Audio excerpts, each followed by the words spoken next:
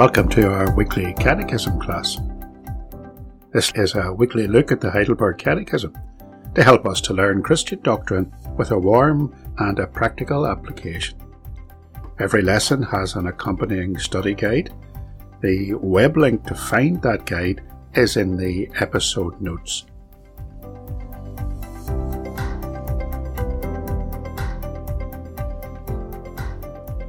Now, let's start the class.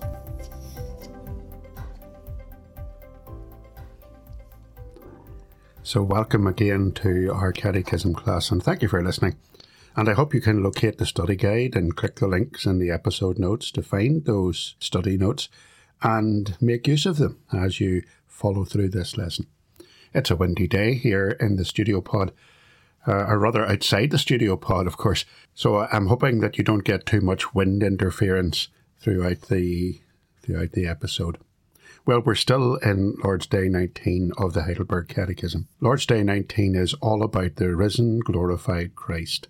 We've been exploring and expanding with our instructor's help that phrase in the Apostles' Creed which says he rose again from the dead and is seated on the right hand of God, the Father Almighty. So seated at God's right hand, Jesus, our brother in heaven, with his redeeming work completed, in the place of honour and glory, and now interceding for us. He's our perfect prayer partner. And he's granting us heavenly gifts through his Holy Spirit, and he is defending us from all of our enemies. But our catechist notes now that the Apostles' Creed actually goes further. For a day will come when Christ will rise from that exalted position and will return to this earth in glory. Our teacher in question 55 asks, what comfort is it to you that Christ will come to judge the living and the dead? And the answer we must give is, in all my sorrow and persecution, I lift up my head, and I eagerly await as judge from heaven the very same person who before has submitted himself to the judgment of God for my sake, and has removed all the curse from me. He will cast all his and my enemies into everlasting condemnation, but he will take me and all his chosen ones to himself into heavenly joy and glory. Let's have a Bible reading. We're going to read Matthew 25, verse 31 to 46.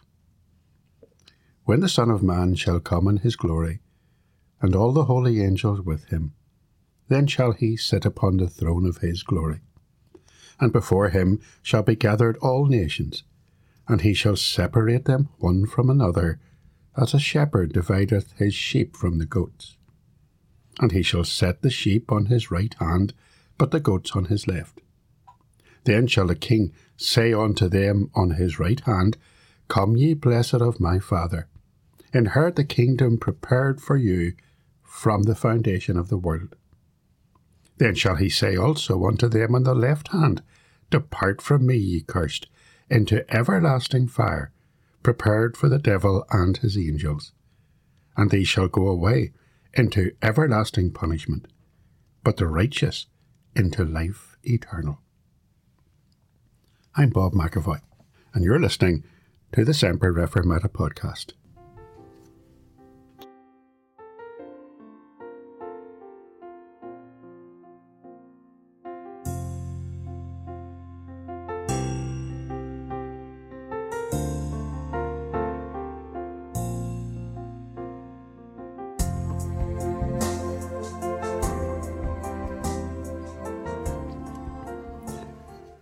One of the remarkable characteristics of the Heidelberg Catechism, in fact a feature that marks it out from other doctrinal statements, is its emphasis on personal application.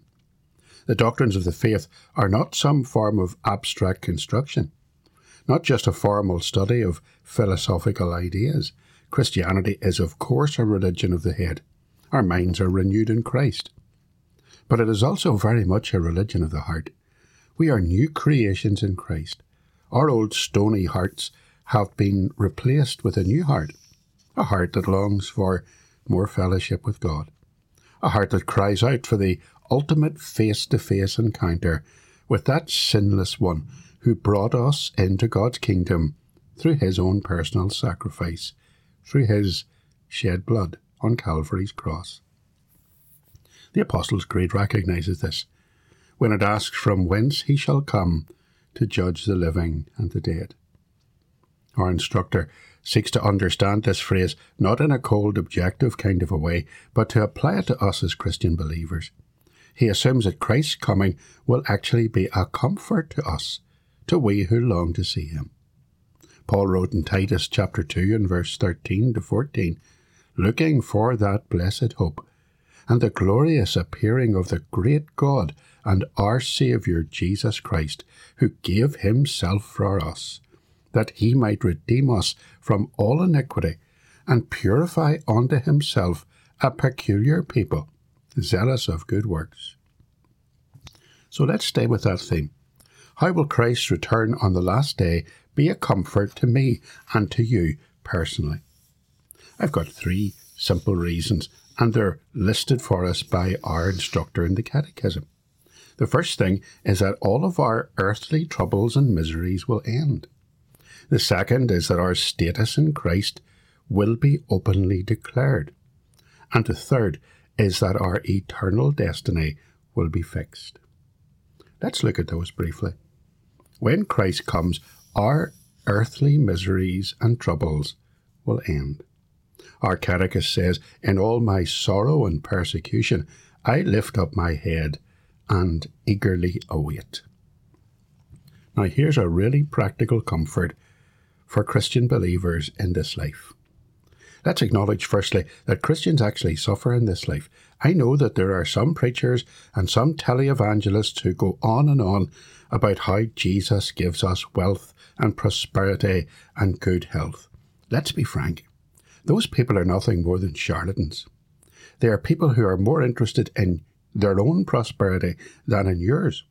They are snake oil salesmen hawking a false gospel. Jesus never promised Christians a bed of roses, not in this life.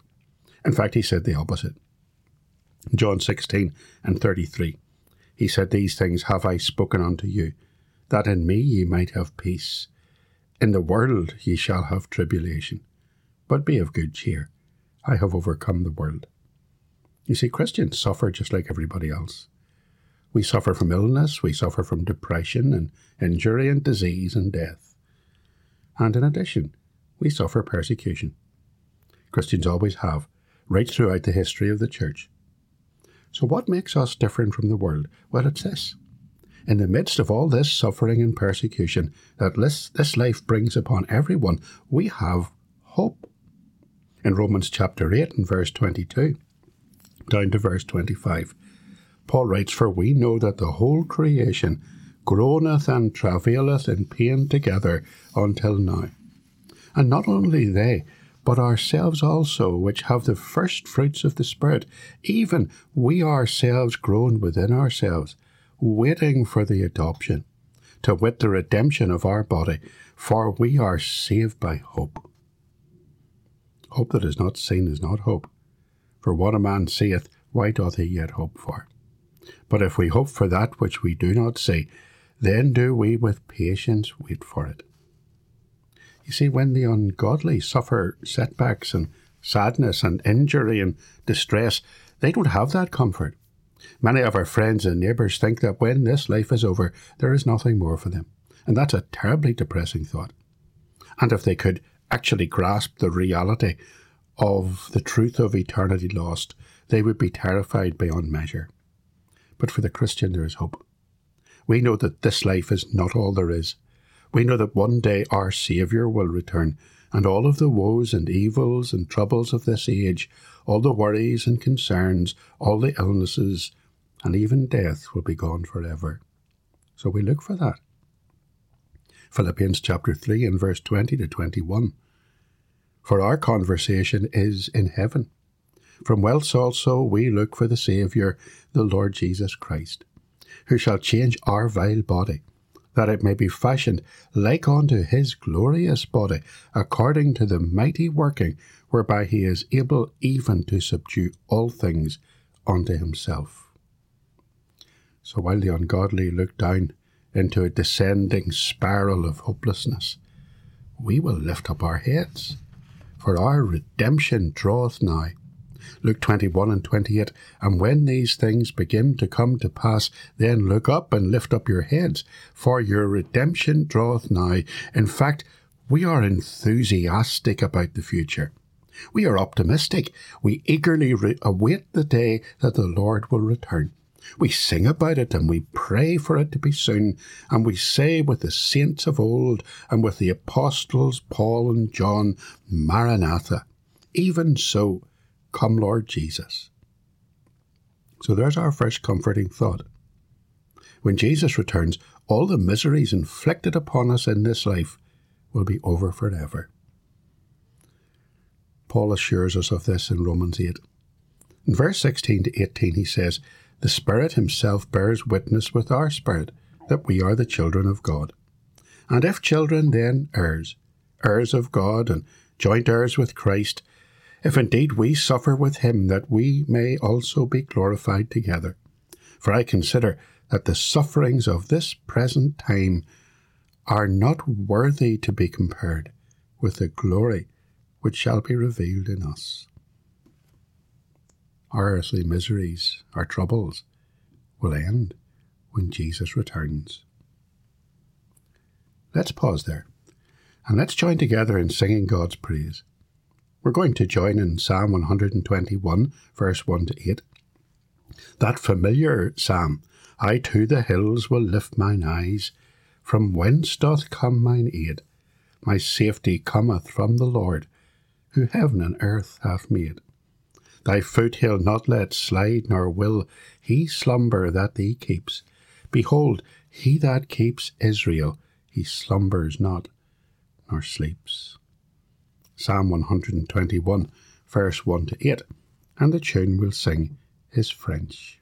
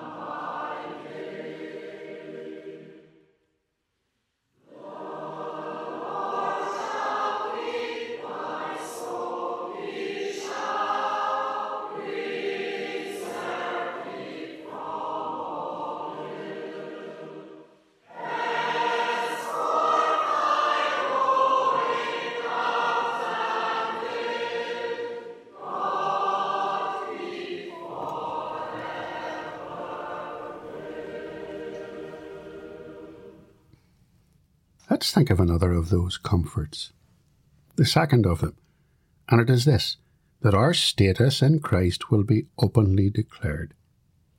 Our instructor says that we eagerly await as judge from heaven the very same person who before has submitted himself to the judgment of God for my sake, and has removed all the curse from me.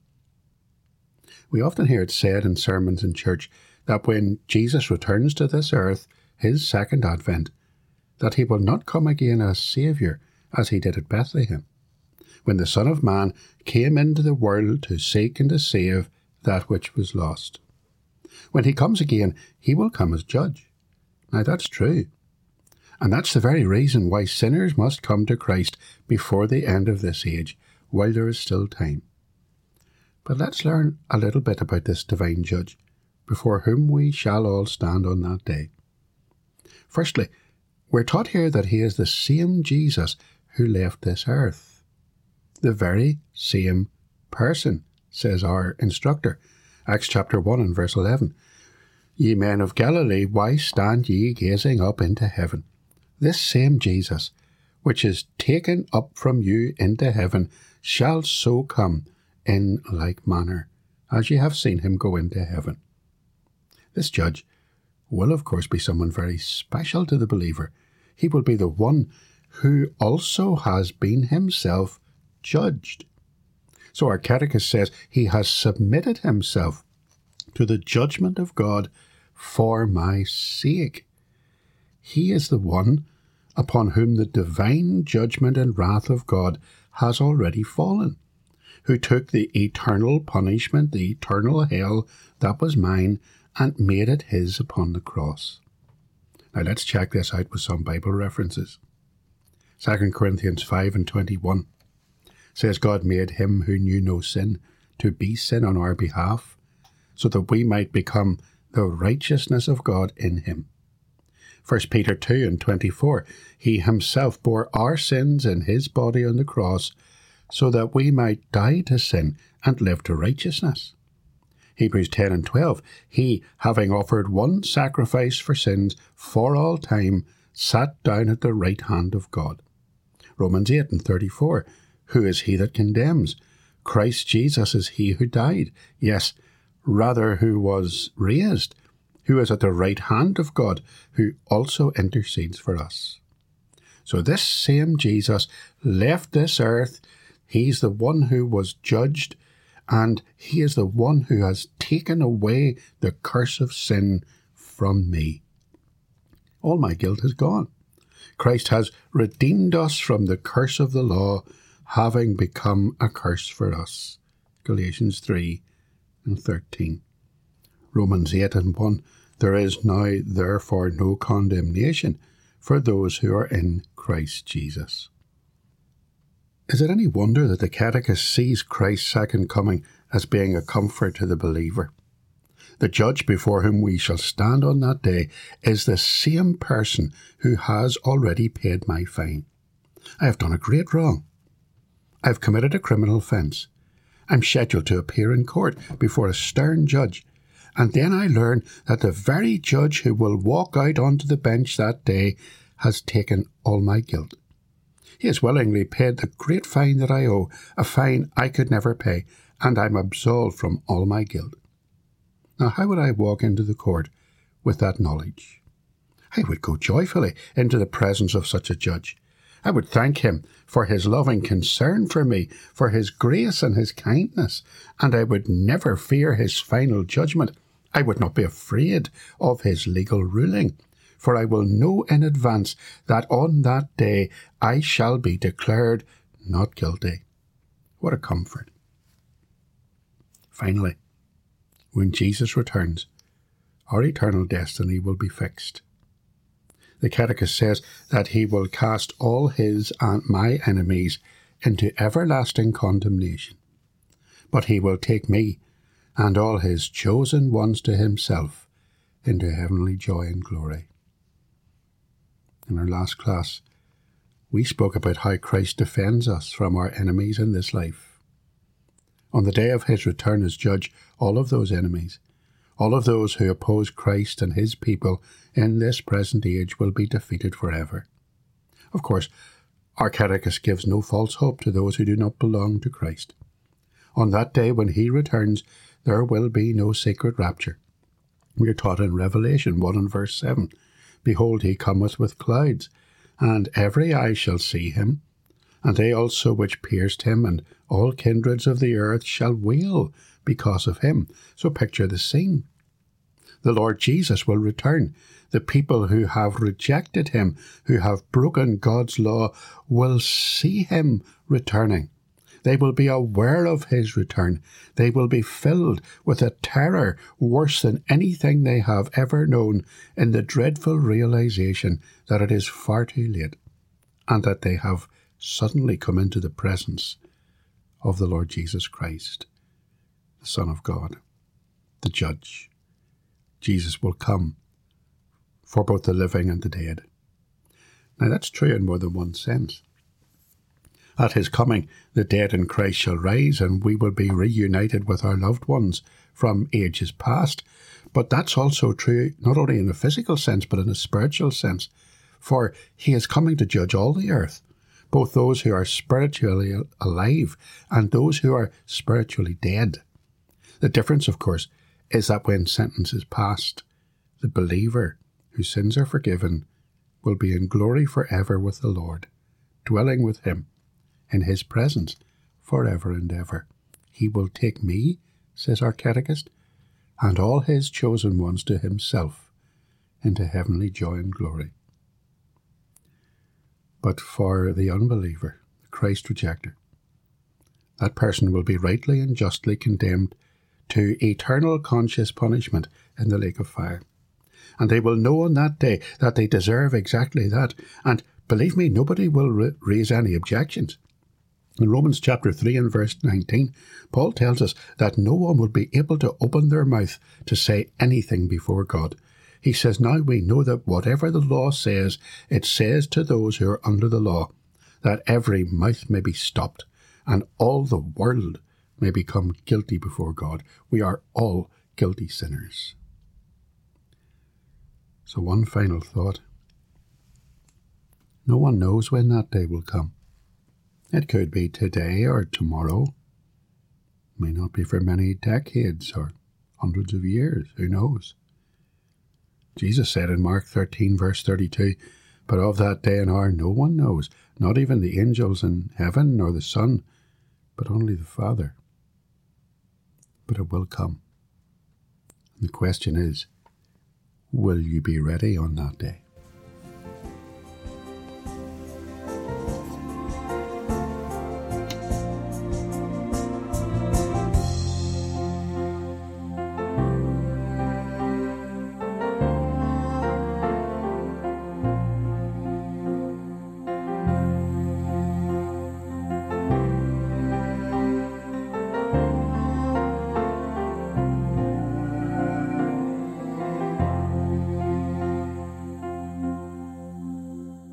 So thanks for listening to the podcast today. If you would like to help to get the podcast better known, there's a really easy way that you can do that. Go into your podcast app on your phone or your mobile device, search for the Semper Reformata podcast, subscribe to it, and if your podcast app allows you to, give it a 5-star rating. And that will help others to find the podcast more easily. So thanks again for listening. It's been a pleasure talking to you and an absolute privilege. I am your servant for Christ's sake.